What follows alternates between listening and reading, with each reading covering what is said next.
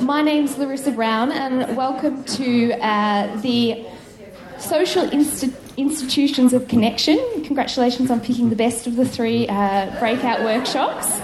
We have three very interesting presentations coming up for you. So firstly, Joan Staples will be talking about NGOs, participation and reclaiming democracy from neoliberalism. Then we'll hear from Mike Dowson around honeybee democracy. And lastly, we'll be hearing from Sharon France, who'll be talking about graphic design, the creative industries and sustainability and community participation. So we'll have three short presentations, and then we should have a good amount of time for some discussion and bring the threads of those presentations together. So without further ado, I will welcome Joan Staples to talk about overthrowing neoliberalism. If you give her a hand. Well, actually, I wasn't going to talk about that first off. I thought if you've come for that, I'm really happy to talk about that because that's what I seem to talk about all the time. But I wanted just to set the scene for the topic here, which is the social institutions of connection. And I have fallen into the role of talking about the importance of civil society, of community organisations, of NGOs in our democracy. So that's sort of what I could more adequately talk about. So I thought I'd just run through sort of some of the conceptual ideas as how we think about that, because I think it is one of the most important areas. I think it is the most important area of our social connection.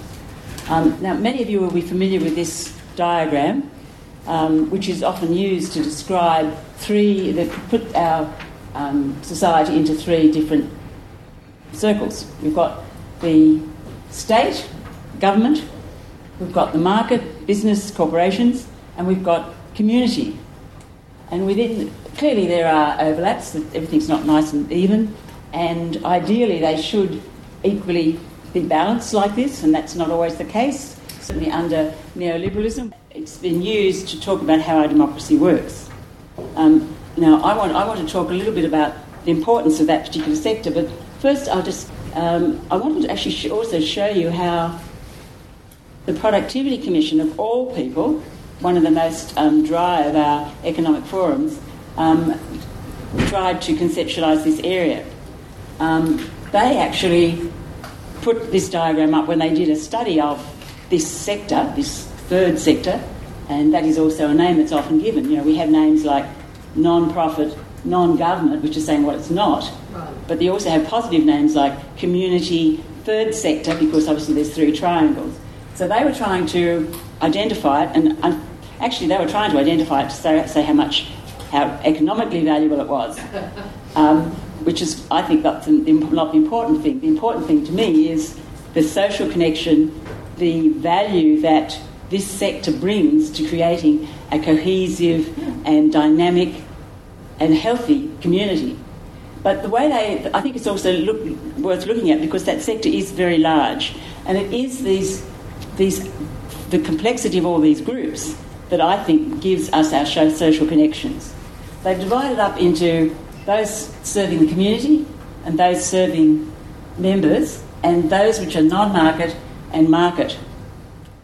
This is where I'm going to talk I'm going to pull this apart a little bit further and talk a little bit more about the non-market serving the community. This is what we tend to focus on. This is certainly where my research is focused. This is where certainly environment organisations, those sort of advocacy organisations fit. But also serving the community are some social enterprises, some hospitals and schools. And down here, I think very importantly, amateur clubs, self-help groups, arts councils, those creative community-building glue that often holds us together. Trading cooperatives and financials, mutuals are also part of the market. And going across the top are professional associations, doctors, the Minerals Council, those type of organisations. As a totality, this is what we're all of us are going to talk about today in different aspects of how that can work, and how that can be a healthy and dynamic way that our social institutions do connect us. But let me just first zero in on this section up here, because this is where I have my expertise, and I think if you're just bear with me. This is where I'd like to talk a little bit about what is the value of those organisations which people join. Firstly, some of them people join in order to have a say within our democracy, because we don't have direct democracy, we have a representative democracy, and there is a model of our democracy which existed very, very strongly for many, many, many decades, right up until the Howard government, which was that the sphere, we had a public sphere in which many voices debated public policy. The industry would put in ideas, the public would put in ideas, think tanks would put in ideas, university people would put in ideas, and the public debates which occurred around policy were intended to bring out better policy. Now that's very idealistic, but theoretically that's the sort of model that we had. What came along with the Howard government very, very strongly was that a different model was proposed. It's a model associated with neoliberalism. It's called public choice theory. It actually says that this group of NGOs interfere with the market. Now, I can go into that in more detail later, but what I would like to talk about is what I see as the value of these organisations in terms of their development of alternative policies, what they actually do. And I've actually listed about 9 different reasons, 9 different attributes that are the advantages of us having non-government organisations. For a start, they are vital to good policy making. And it needn't be an adversarial relationship. During the Hawke era, for example, I was on a number of advisory committees, the National Women's Consultative Council and the equivalent for the consumers, in which many people from different organisations were brought together and deliberately asked by government to come up with policy and help refine policy. So it can be a very healthy way in which government can actually use the non-government to actually develop better policies. And certainly the Greens understand how to do this. I think most importantly for that sector here is that it can think long term. Inevitably, politicians tend to think to the next election. Corporations have a legal responsibility to their bottom line, to shareholders. It's only this sector that can really look to the long term. And of course, the classic issue is climate change. We need to be able to think to the long term, and that's what this sector has obviously done. Clearly, it's a balance. Having a good balance there to the voice of interested financial players is very important. There's also an accountability function. NGOs can talk about the impact of government and business policies, the impact of lack of policy, failure to implement promises, the unintended consequences of policies, and the existence of unethical and corrupt behaviour. They show they can help indicate how much public support there is for an issue or not. And of course, they're better than individuals. Many hands make light work, and 2 heads are better than one. So coming together, NGOs can actually develop better ideas as an NGO rather than individuals trying to do it by themselves. They are also a voice for the marginalised and disaffected and disadvantaged individuals and groups. They're very important where you have regional groups can put forward what is specific to their particular region, and special interest groups can speak up for what is specific smaller interests that they might hold.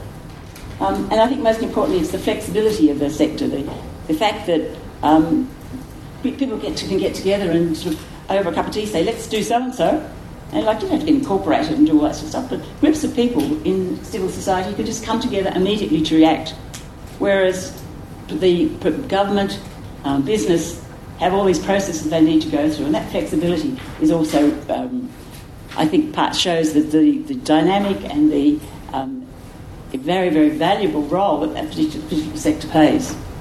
Okay, so I will say a little bit more about the effects of neoliberalism.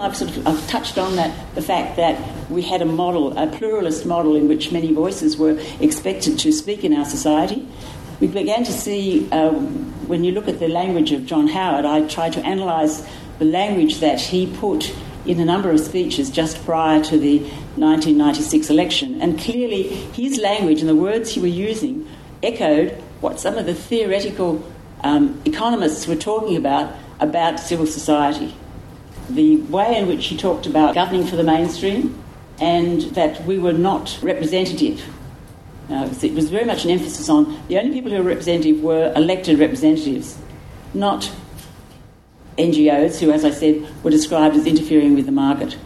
And the whole precept of what we've been coping with ever since and what's happening right now, of the tax on NGO, is based on that philosophical idea that we interfere.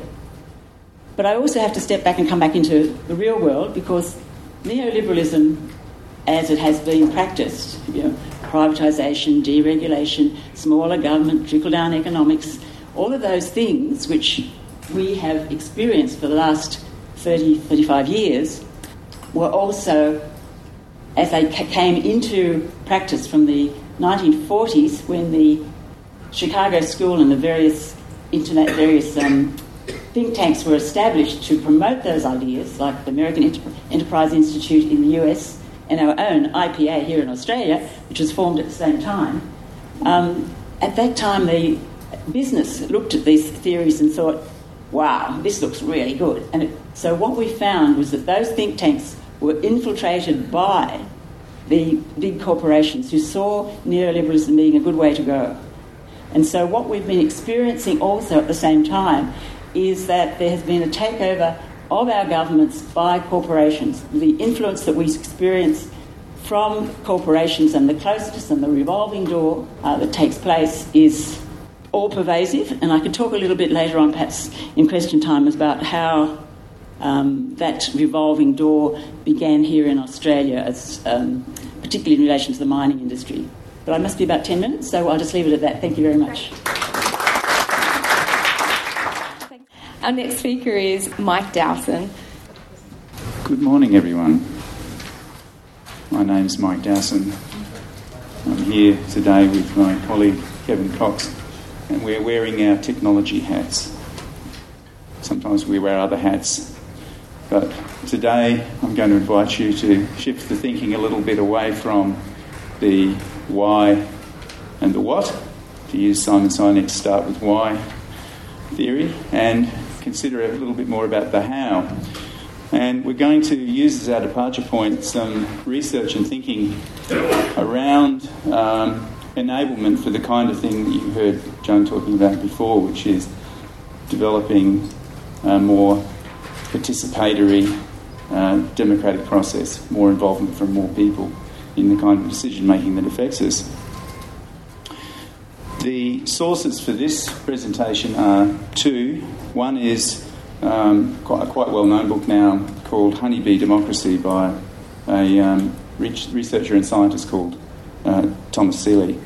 And this is the result of a long process of observing and learning about how honeybees organise rather complex activities en masse.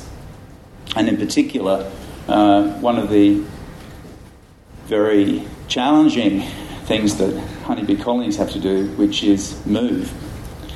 And the second source that we're looking at is another book called Algorithms to Live By Brian Christian and Tom Griffiths. And this is really looking at what we've learned through trying to make computers do things. One of the things we've had to do to make computers do things well is to understand how logical processes unfold. And everybody, I think, is familiar with the term algorithm to describe a fairly complex logical process and how we start from a set of factors and maybe even some unknowns and arrive through a relatively automated process at some decision or choice, a practical application.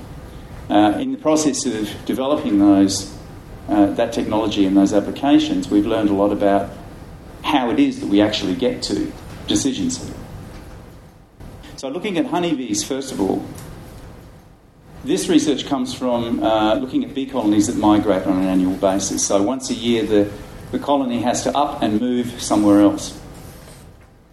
So how do they do that? If you've got thousands of bees in a colony and they have to decide on a new location, there used to be a naive assumption that the way that bees do things is that you have somebody in charge, and usually it was the queen who was proposed to be the authority.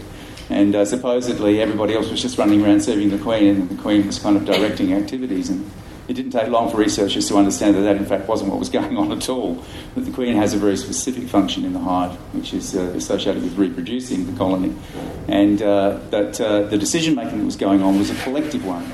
So this is very interesting for us as human beings, one of the most highly social animals on Earth, to observe and try and understand, okay, how do how does an organism as relatively simple as a bee make these very important decisions on a regular basis collectively? So it turns out that one of the main factors is that bees are very much alike. And you could say the same thing about human beings, actually. We're not all that different. The research into what human beings need and what's good for our happiness and well-being doesn't vary that much between us. There are ways in which we're all very similar, and the same is true of bees. And what this means is that bees can trust the information that the other bees pass on to them. If you think about the way that human societies work, there's an awful lot of trust lubricating the machinery of our societies as well. In the news, we tend to focus on the things that are going wrong, but actually when you walk out that door, you're going to enter into a world where you can pretty much guarantee that certain things are going to happen, and if you get into trouble, you'll be able to call on the resources of strangers, people that you don't even know, to assist you. So there's a very high level of trust in honeybees, as there is in human beings, which enables the reliability of information. So the method is that the colony sends out a small number of experts, and they're the ones who've been foraging for honey. So we know that they're good at what they do and they're successful at doing it. So we send those bees out, and they come back and tell the others about possible hive sites. So a number of bees looking at a number of possible hive sites. And then the forager bees look to see what the other foragers have found. If a particular site looks better than the ones that they've found, they have a look themselves and come back and tell the others of their assessment. So you've got a process of, first of all, a reconnoitre to come up with some alternatives, and then you've got some communication between the members of the hive about what they've found, and then some checking on the most likely candidates for the hive site, and then they basically do this until there's a working consensus among the forager bees that one of the sites is the best. So the number of bees that agree on the site depends on elapsed time, and in this particular case, time is limited. So if they don't decide within a relatively short time, and I think it's a couple of days, the hive is at risk. They may die. So once enough have agreed, they reach a kind of trigger point, if you like, of consensus. It doesn't have to be absolute, but once there's enough consensus, it seems to motivate the colony to then move to the new hive site. So that's the first set of research that we're drawing on in this analysis. The second one is a principle that's referred to as computational kindness, and this comes from Christian and Griffiths' research. So what they have observed is that coming to consensus doesn't have to involve an enormously complex argumentative process of everybody kind of tussling with one another until somehow somebody's able to persuade everybody else. And the example they use is like deciding on a time for a meeting. And if you've ever done a doodle poll online, you'll know how this works. So one person proposes a solution. Others agree if they can. If they can't, they offer an alternative. And when enough agree on the solution, it's applied. If you've done a doodle poll, you'll know this actually works quite well, and it's relatively efficient, so you don't have to spend a lot of time arriving at a decision. So why is that? Well, these guys reckon the reason is because it reduces the computational complexity, because the parties no longer need to worry about other people's preferences. Unfortunately, the remainder of this session, Social Institutions of Connection, was not recorded. Apologies to Mike Dowson and to Kevin Cox for the incomplete presentation, and to Sue Lewis, who missed out altogether.